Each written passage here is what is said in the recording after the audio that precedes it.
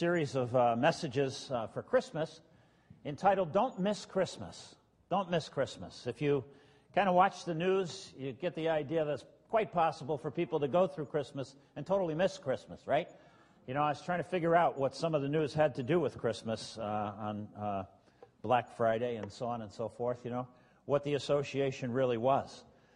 But anyway, as we approach the Christmas season, I want to suggest that, you know, God's ways and God's revelations, God's way of thinking and so forth, sometimes are pretty hard for people to accept. Pretty hard with the natural mind to wrap around the reality of what God does. In fact, most of what God does is counterintuitive to the human mind. It's sort of the opposite of the way we normally think. In fact, I would suggest to you that every really important biblical truth is the direct opposite of what the natural mind is able to grab a hold of. For example, the incarnation. The idea that God, Almighty God, in all of His strength, all of His power, all of His glory, that God would empty Himself, humble Himself, reduce Himself, and become a person, and become a baby in the person of Jesus, is a hard concept for most people to embrace. That God would become a human being. Do you believe that? Do you believe that Jesus is God in the flesh? Emmanuel, God with us. Do you believe that? It's a pretty hard concept to think. When Jesus was here, the Greek philosophers and professors thought that God would be totally other than matter. In fact, most of the philosophy at that time thought that matter was evil, that all the evil was wrapped up in matter. And so the idea of God, good God, perfect God, becoming matter was laughable to them. And the idea that God would be a human being, you know, was totally rejected. And still today, I would tell you that the major point of contention between Christianity and every other religion is whether or not Jesus is in fact God. There are lots of religions that embrace the person of Jesus, but not as God. He's a good teacher, he's a good example, he's a good moral person, you know, has a lot of good ideas, yada, yada. But he's not God. The idea that God would become a human being is a tough concept for people to wrap their minds around. And the implications of Jesus being God among us are so obvious and so invasive into our personal lives. I mean, if Jesus was really God, who wouldn't listen to Him? If you are convinced that Jesus was really God, who wouldn't be reading their Bible to find out what Jesus has to say for themselves? I mean, the implications are, do you really believe that Jesus is God? Because it would radically change your life if you really believe. Who wouldn't be loyal to Jesus if you believe that He was God? And He's so easy to understand. You know, the Bible says that Jesus is the exact representation of God. You can know God. You can know all about Him because Jesus came, and He came to get close to us so that we wouldn't be afraid. We can approach a person. Can you imagine approaching a person named Jesus and meeting God? The implications are far-reaching. And so, because Jesus is so easy to understand, easy to observe, so close to us and so forth, so what people do instead is to create a religion. Because if we kind of create a religion to take the place of the person who is God, who's close enough to know personally, we can sort of feel like we're still giving allegiance to God, but without having to surrender control to God being among us and right with us. Pretty easy to miss Christmas if you don't understand that Jesus is in fact God, Emmanuel, God among us. Or how about the resurrection? Here's another truth that I think is kind of hard for people to wrap their minds around. Another truth that's sort of counterintuitive, to go to a funeral and to look at that person and to say, they're not really dead.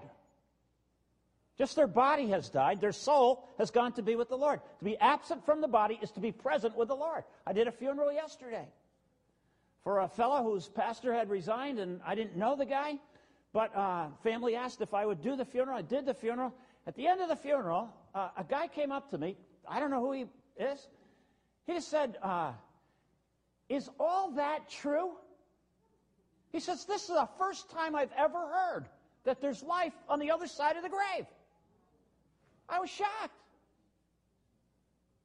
And so we got into this little conversation. It was a wonderful conversation right there at the cemetery, just talking about, yeah, this is really true.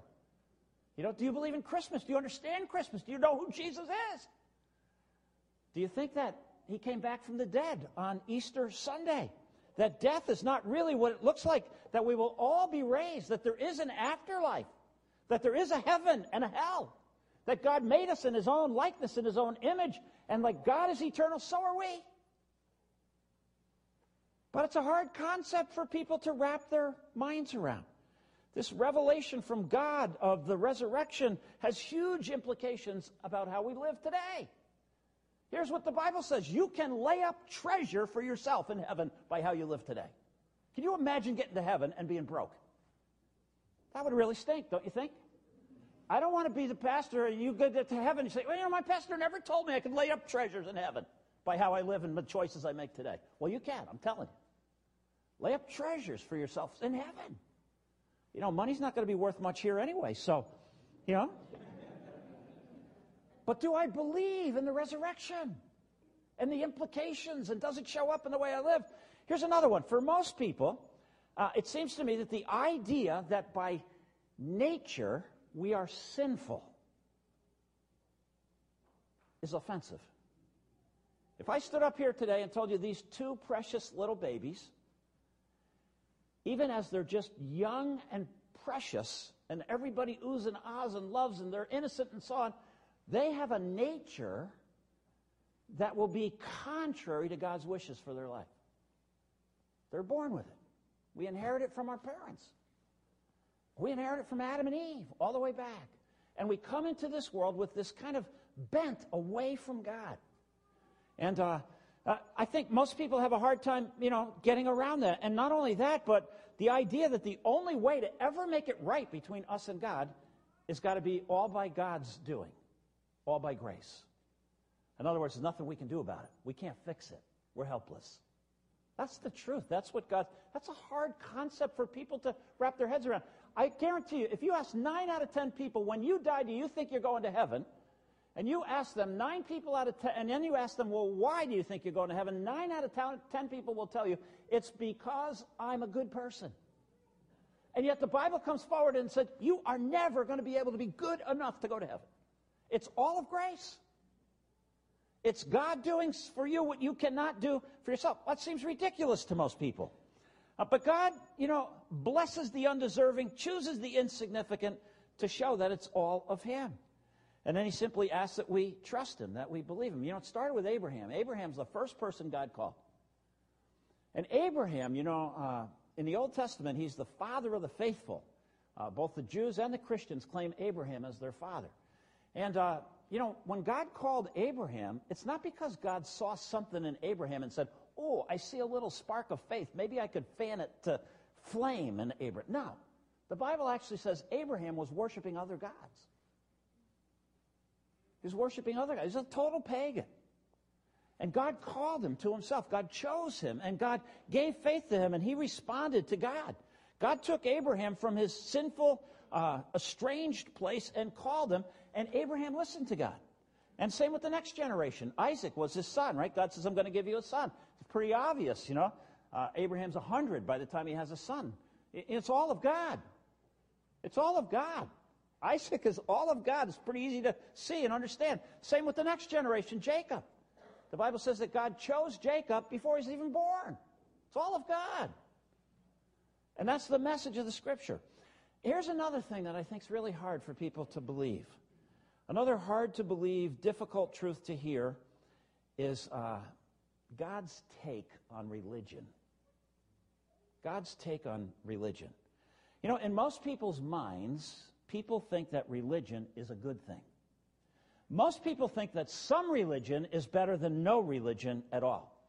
And then we speculate that that must be how God thinks as well.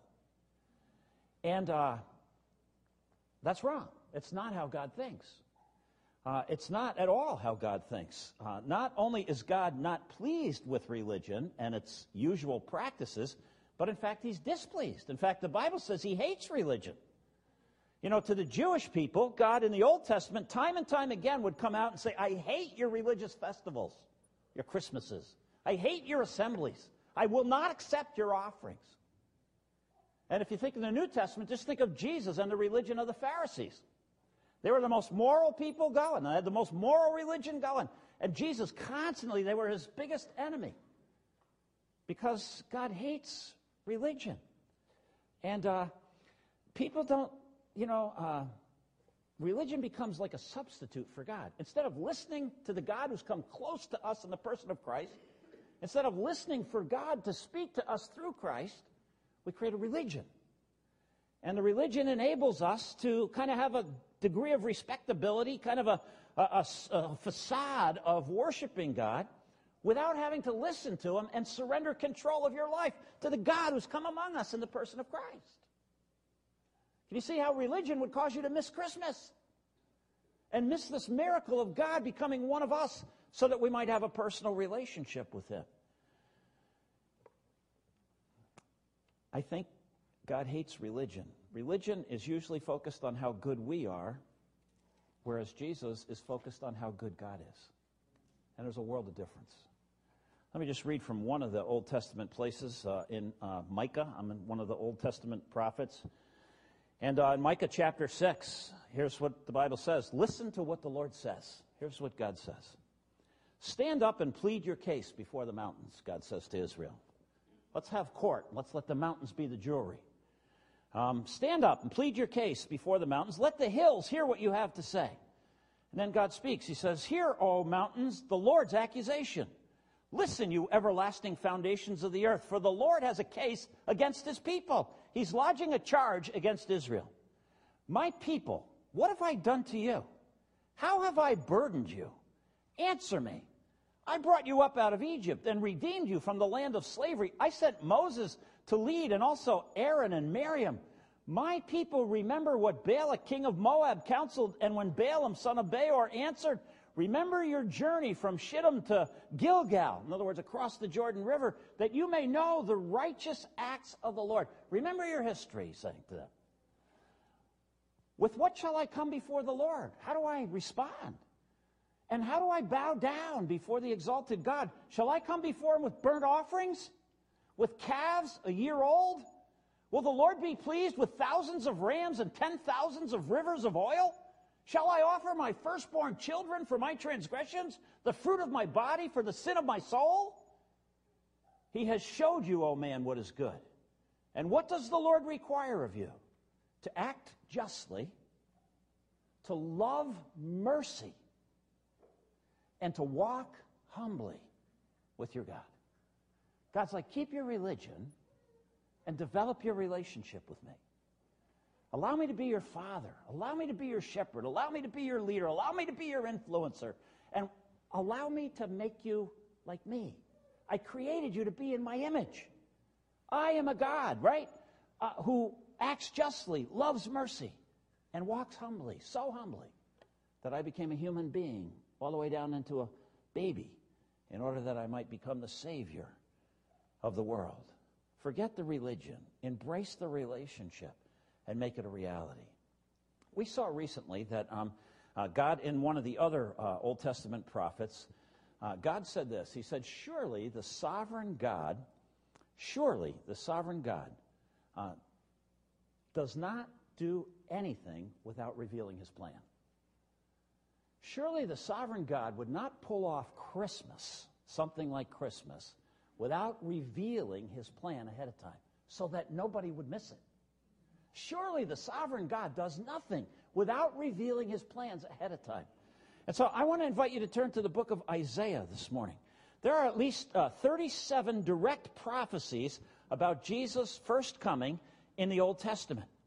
And I want to suggest to you that even today, in the midst of what's become sort of an independent religious Christmas, we can listen for the voice of God and not miss what God intends for us with the coming of Christ. Certainly, a major purpose of God in revealing His plan before He acts is to establish our faith in His Word, to develop our trust in Him, to convince us of His trustworthiness, and to garner our loyalty to Him. But here's the question: who listens? Who listens? Who listens to God speaking 750 years before Christmas even happens to reveal what He's up to so that nobody misses it? Our former president, Bill Clinton, one time said that being president is like running a cemetery. You have a lot of people under you, but nobody's listening. Yeah? You remember when he said that? And sometimes I wonder if God doesn't feel like that. I have a lot to say. I don't do a thing without first revealing my plans. But the question is, who's listening? Who really wants to hear? So that we can garner our faith in Him. The first commandment, is to love the Lord your God with all your heart, mind, soul, and strength, right? I would suggest to you that the first duty of love is to listen. If you say, I love somebody, but you don't listen to them, you're just fooling yourself. If you don't respect them enough as a person to listen to them, you're just kidding yourself. The first duty of love is to listen. And if we're going to be people who say we love God, the first duty of that love, the first responsibility of that love is to listen. And so I want to focus on the prophet Isaiah in these next few weeks to listen to God, who does nothing without revealing His plan to His servants so that we don't miss Christmas as God intended it. And God starts speaking to Isaiah. This is 750 years before Christ comes, before Jesus was even born, and He reveals some remarkable things. Anybody who will listen to God speak through Isaiah would not miss Christmas and would be also filled with hope, because in connection with the revelation that Isaiah makes of Jesus Christ comes this promise of a golden age, a day that is coming on this earth when this Jesus, who came the first time, returns and creates this golden kind of an age. And it's really a fascinating prophecy. Now, Isaiah, he was a court preacher. He was a contemplative kind of person. He was a city minister. And he was sort of the Apostle Paul. I think of him as the Apostle Paul of the Old Testament, the prophet Isaiah. And Isaiah's father was related to the king. King Uzziah was the king in Isaiah's day. At the beginning, remember, his prophecy starts when Uzziah died. And so as Isaiah is growing up, Uzziah is the king, and his father's related to Uzziah. So Isaiah is at home in government circles, at home in politician and influential, in professorial kinds of relationships. He's at home in the courts and so on and so forth, and with leaders. And in Isaiah's day, Israel experienced a real time of prosperity. Uzziah was a good king, northern king. Jeroboam was the southern king, and together, Israel reached kind of a zenith in Isaiah's day of affluence and prosperity and so forth. And they raised Israel to the highest achievements politically and economically. But then Isaiah lived long enough to see the disintegration and the degradation of Israel as a nation and as a people. And so I want to suggest to you that Isaiah lived in times very similar to our times in America. I think that God has richly blessed our country in years past. And I think we could all point to various kinds of things, but I think we are witnessing at this point in time kind of a disintegration, a degradation of our nation. Now, you can think about it morally, you can think about it economically, you can think about it, employment-wise. You can think about it a number of different ways. But I think Isaiah lived in times similar to our times. And, he warned people that there was a judgment coming. But he warned people about this judgment coming in an evangelical sort of way because he always attached hope on the other side of the judgment. He always said, there's a better day coming. And I believe that this is a great message for us today. Eventually, Assyria came and took Israel captive and so forth. But Isaiah keeps speaking in the midst of the despair, in the midst of the destruction. In the same breath, he's speaking about the glory of the Lord. He's speaking about a Savior. He's talking about someday Christmas is going to come. And he's talking about hope that's beyond, all the destruction that was to come. Isaiah pretty much proclaimed the good news 700 to 750 years before Jesus came, before the New Testament was written and so forth. He saw clearly by faith the great truths of the Bible. If you have your Bible open, if you think about the New Testament, if you think about Christmas, listen to Isaiah. It was already read for us this morning by one of our children, Isaiah 7:14. Therefore, the Lord himself will give you a sign. The Lord himself will give you a sign. The virgin will be with child and give birth to a son, and will call him Emmanuel, which means God with us. In chapter 9 of Isaiah, he's looking forward, in chapter 9, verse 6, it says, For unto us a child is born. Destruction is coming. Judgment is coming. The Assyrians are going to take over, Israel, and you're going to be held captive and so on. But listen, there's a bright day coming. There's a Savior coming. There's a Christmas coming, For unto us a child is born, and a son is given, and the government someday is going to be on his shoulders. There's a bright day coming. There's a golden age coming, And he will be called Wonderful Counselor, Mighty God, Everlasting Father, the Prince of Peace. This Emmanuel, this Jesus, this Christmas child, he's going to be the ruler of the world someday. There's a golden age coming. And look at this. Of the increase of his government and peace, there will be no end. What a great day that's going to be. He's going to reign. There's going to be peace. He's going to govern. He will reign on David's throne and over his kingdom, establishing and upholding it with justice and righteousness from that time on and forever. How do I know this is really going to happen? The zeal of the Lord God Almighty will accomplish this. It's going to happen. You can count on it. You can put your hope in it. And when you have that hope, you'll be a different person in the midst of whatever life. So if we are concerned about Christmas, here it is in Isaiah. If we're concerned about Good Friday and what happened to Jesus the first time, in Isaiah chapter 53, verse 5, Isaiah is looking forward. It's a vision from God, 700 to 750 years before this ever happened. Listen to what he says. But he, Jesus, was pierced for our transgressions. It's Good Friday. He was crushed for our iniquities. And the punishment that brings us peace was on him. By his wounds we're healed. 750 years ahead, Isaiah's looking, laying it all out. But who's listening? In fact, you'll notice Isaiah chapter 53, verse 1. The first question is, who believes this? Who believes our message? Here's Isaiah running around in the courts and the politicians, and he's preaching this truth. And the question is, who believes it? That's the issue. Right? Who believes it? And could the people get their heads around it? What about the atonement as we think about Christ becoming our substitute? Look at verse 10. It was God's will, it was the Lord's will to crush him and cause him to suffer. And though the Lord makes his life a guilt offering, he will see his offspring and prolong his days. It was God's will for him to suffer in our place, the atonement, that he took our place. And then look at this. How about Easter? Verse 11. This is 750 years before. After the suffering of his soul, he'll see the light. What's he talking about here? He's talking about the resurrection. It's talking about Easter Sunday morning. After the suffering of his soul, he'll see the light of life, and he'll be satisfied. By his knowledge, my righteous servant will justify many, and he will bear their iniquities. The whole New Testament's right here in Isaiah. What about the coming days of tribulation? If you go back to chapter 2 and verse 12.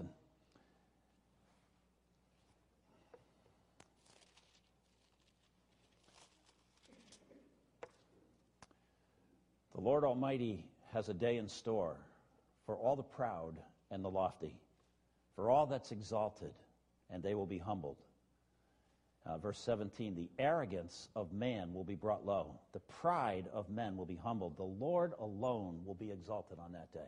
There's coming a day. It's called in the Bible the day of the Lord, both Old and New Testament. It's the day of God's judgment. Whenever you read the phrase, the day of the Lord, that's the day of God's judgment. And Isaiah sees it coming. The arrogance of man will be brought low. His idols will totally disappear. Verse 19, men will flee to caves and the rocks and to holes in the ground from the dread of the Lord and the splendor of his majesty when he rises to shake the earth. It's almost like Revelation quotes that verse, right? In the New Testament, talks about when the Lord comes back, his splendor, people are going to hide and cover themselves with the rocks and so forth. In that day, look at verse 20, in that day men will throw away to the rodents and the bats their idols of silver and idols of gold. Money's not going to help. They will flee to caverns in the rocks and to overhanging crags from the dread of the Lord and the splendor of his majesty when he rises to shake the earth. Stop trusting in man, who has but a breath in his nostrils. Of what account is he? Stop putting your faith in people and meet the Lord, you know? And then this golden age that's coming, just go back a couple of verses here in chapter 2 and verse 2. In the last days, not the day of the Lord, now in the last days, this is after the day of the Lord. In the last days, the mountain of the Lord's temple will be established. There's a new Jerusalem that comes down to sit over the city of Jerusalem as chief among the mountains. And it'll be raised above the hills, and all the nations will stream to it. It's coming a day when Jesus is going to return, the heavenly Jerusalem will come down, and all the nations of the earth will go there. Can you imagine this? Many peoples will come and they'll say, come, let's go up to the mountain of the Lord, to the house of the God of Jacob. He will teach us his ways so that we may walk in his paths. The law will go out from Zion, the word of the Lord from Jerusalem. He will judge between the nations. He'll settle disputes for many people. The people will beat their swords into plowshares, their spears into pruning hooks. Nation will not take up sword against nation anymore, nor will they train for war anymore. A golden age. Wouldn't you like to be a part of that golden age? Turn to chapter 11 and verse 6 of Isaiah. Again, he interlaces all of this together, but with the New Testament we can piece it all together. In chapter 11, and verse 1, a shoot will come up from the stump of Jesse. From his roots a branch will bear fruit. The Spirit of the Lord will rest on him. The Spirit of wisdom and understanding. You ever wonder about the Holy Spirit's role in your life? This is talking about the Spirit resting on Jesus. Here are all the roles that the Holy Spirit will play in your life when you're a Christian. The Spirit of wisdom and understanding, the Spirit of counsel and power, the Spirit of knowledge and the fear of the Lord, and he will delight in the fear of the Lord. Verse 6, the wolf will live with the lamb, the leopard will lie down with the goat, the calf and the lion and the yearling together, and a little child will lead them. The cow will feed with a bear, their young will lie down together. The lion will eat straw like an ox, the infant will play near the hole of a cobra, and the young child put his hand into the viper's nest. They will neither harm nor destroy on all my holy mountain, for the earth will be full of the knowledge of the Lord as the waters cover the sea. In that day, the root of Jesse will stand as a banner for the peoples. The nations will rally to him, and his place of rest will be glorious. In that day, the Lord will reach out his hand a second time to reclaim the remnant that is left of his people from Assyria, from Lower Egypt, from Upper Egypt, from Cush, from wherever the Jewish people were spread around. What a great day that's going to be. And so, the whole New Testament is here 750 years before in the prophecy of Isaiah. But the question that leads the first part of this very famous, chapter in Isaiah chapter 53 is, who believes this? Who takes it seriously? Who gets it? Who can hear with their hearts and see with the eyes of their heart that God is seeking to reveal before he acts to his servants? He's seeking to reveal so that people might know. He asked the question, who has believed our message, and to whom has the arm of the Lord been revealed? The arm of the Lord, you might think of Jesus as the right hand of God, right? And the strong arm of the Lord. To whom has Jesus been revealed? And of course, it's to those who would listen. It's to those who would hear what God is saying. Who gets it? Who embraces the reality of Christmas? And I would suggest to you this morning that if we would be the people of God, living as we are between what is and what is to come, if we would be the people of God, be the people of hope, and not miss the implications of Christmas, we too need to listen.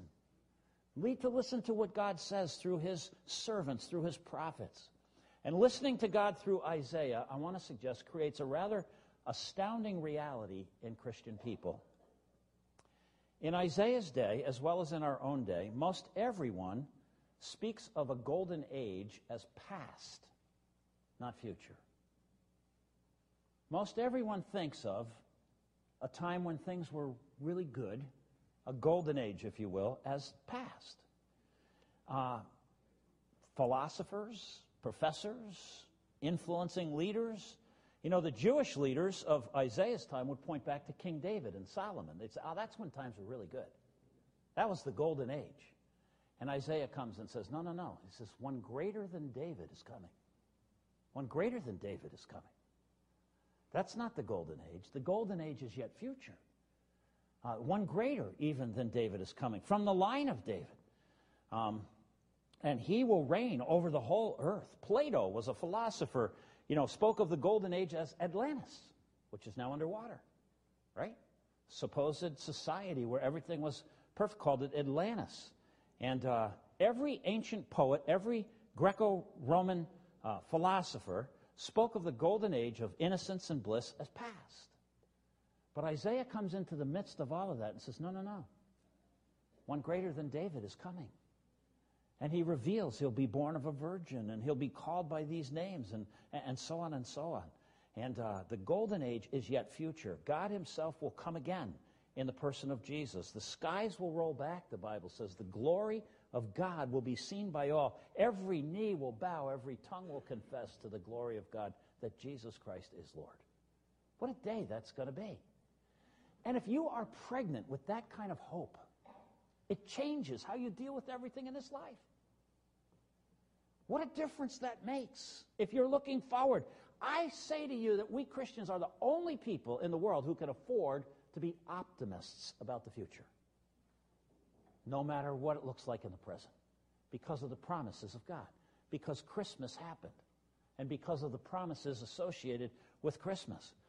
The arm of the Lord will reign on the earth. It's a promise that there will be a millennial kingdom. In the book of Revelation, again, it's almost like a repeat of what Isaiah says. John says, I saw new heavens and a new earth. For the first heaven, the first earth had passed away, and there was no longer any sea. And I saw the holy city, the new Jerusalem, coming down out of heaven from God, prepared as a bride, beautifully dressed for her husband. And I heard a loud voice from the throne saying, now the dwelling of God is with men, and he will live with them, and they will be his people, and God himself will be with them and be their God. And he will wipe every tear from their eyes. And there will be no more death, and there'll be no more mourning, and no more crying, and no more pain, for the old order of things has passed. And he who was seated on the throne said, I am making everything new. Who's seated on the throne? I am making everything new, he said. Write this down, for these words are trustworthy and true. There's a golden age that is yet future. Can we believe in a fantastic future? Can we be optimistic, hope-filled people so that we can disseminate, like Isaiah, the message of God to the world in which God has chosen to place us? Can we, in the midst of what has become Christmas, give the true message of Christmas as to why Christ came and how we can be a part of this golden age? You know, if we listen to Isaiah, the same prophet who described in minute detail the first coming of Christ, the same prophet, all right, who describes Jesus in Isaiah chapter 53 as if he were standing next to him on Good Friday. If you read the remarkable Isaiah chapter 53, and we'll talk about this more, but in the Jewish daily readings, they leave out Isaiah 53. It's that powerful. And the same prophet, Isaiah, who describes Jesus as if he were standing next to him, 700 years, describes the resurrection. He is the prophet who describes the coming of this golden age, this day of glory and power. And we Christians, we're the only ones who can live with a sense of anticipation with integrity. And, it's so easy to lose this in the midst of, our bodies start wearing down and wearing out, and we've got lots of troubles and stuff in our temporary life, and we have lots of issues going on, and it's easy to lose sight of the privilege that's ours because of the one who came at Christmas time. Isaiah says there'll be terrible time of judgment coming, death, disease, loss, hopelessness, but in the midst of it, God says, comfort ye my people. God says, as he describes the glory of this coming kingdom, every time you pray the Lord's Prayer, thy kingdom come, thy will be done on earth as it is in heaven. You're praying for this kingdom that Isaiah foresaw, that Jesus came to establish, and that someday will be a very real reality. What a great privilege to be people who don't miss Christmas. A part of life-giving living is the privilege of representing God's hope in the midst of hopelessness, which is all around us, in order that people might come to embrace Christ for who he really is. Let's pray together. Our gracious God and Father, I'm so thankful that you're a God who doesn't do anything without revealing it first. What a great thought that is. And I just pray, Father, that as we, your children, listen to you, as we study your word, as we seek to understand what you're saying, not just with our minds, but with our hearts, as we see with the eyes of our hearts. And especially us, as we have the fulfillment of so many of these prophecies now in the New Testament, we can look back. And as we hear Isaiah speaking about all that's associated with Christmas, and especially this reality of hope, and I pray, Father, that this Christmas, our lives would be marked with the hope that comes to us because of Jesus Christ coming into the world and being our Savior. And that as we are filled, Father, with your hope, with your promises, that we would be life-giving people to the people around us, that we might be able to offer people the promises that are laid out 700 years before they ever begin to take place. And that people, Father, might be tapped by your Spirit and be drawn to you and come and glorify you. And may we glorify you by being optimistic, authentic Christians filled with hope for Jesus' sake, in whose name we pray. Amen.